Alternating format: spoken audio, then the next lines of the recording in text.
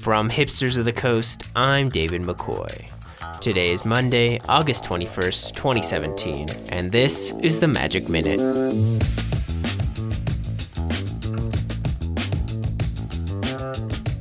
Last weekend's Grand Prix Denver shook up the standard format once again.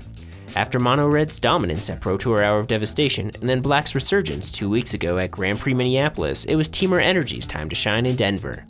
Brad Nelson, his brother Corey Baumeister, and Brian Braun-Duin brought the exact same 75-card Temur deck, and all three made the top four of the tournament, with Nelson and Braun-Duin meeting in the finals.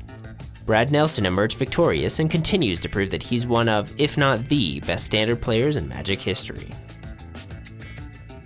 The top 16 metagame of Grand Prix Denver was surprisingly diverse, with 4 copies of Mono Red, 4 God Pharaoh's Gift decks, 3 Temur Energy, 2 Zombies, plus single copies of Mono White Eldrazi, Blue Red Emerge, and Blue White Oketra's Monument.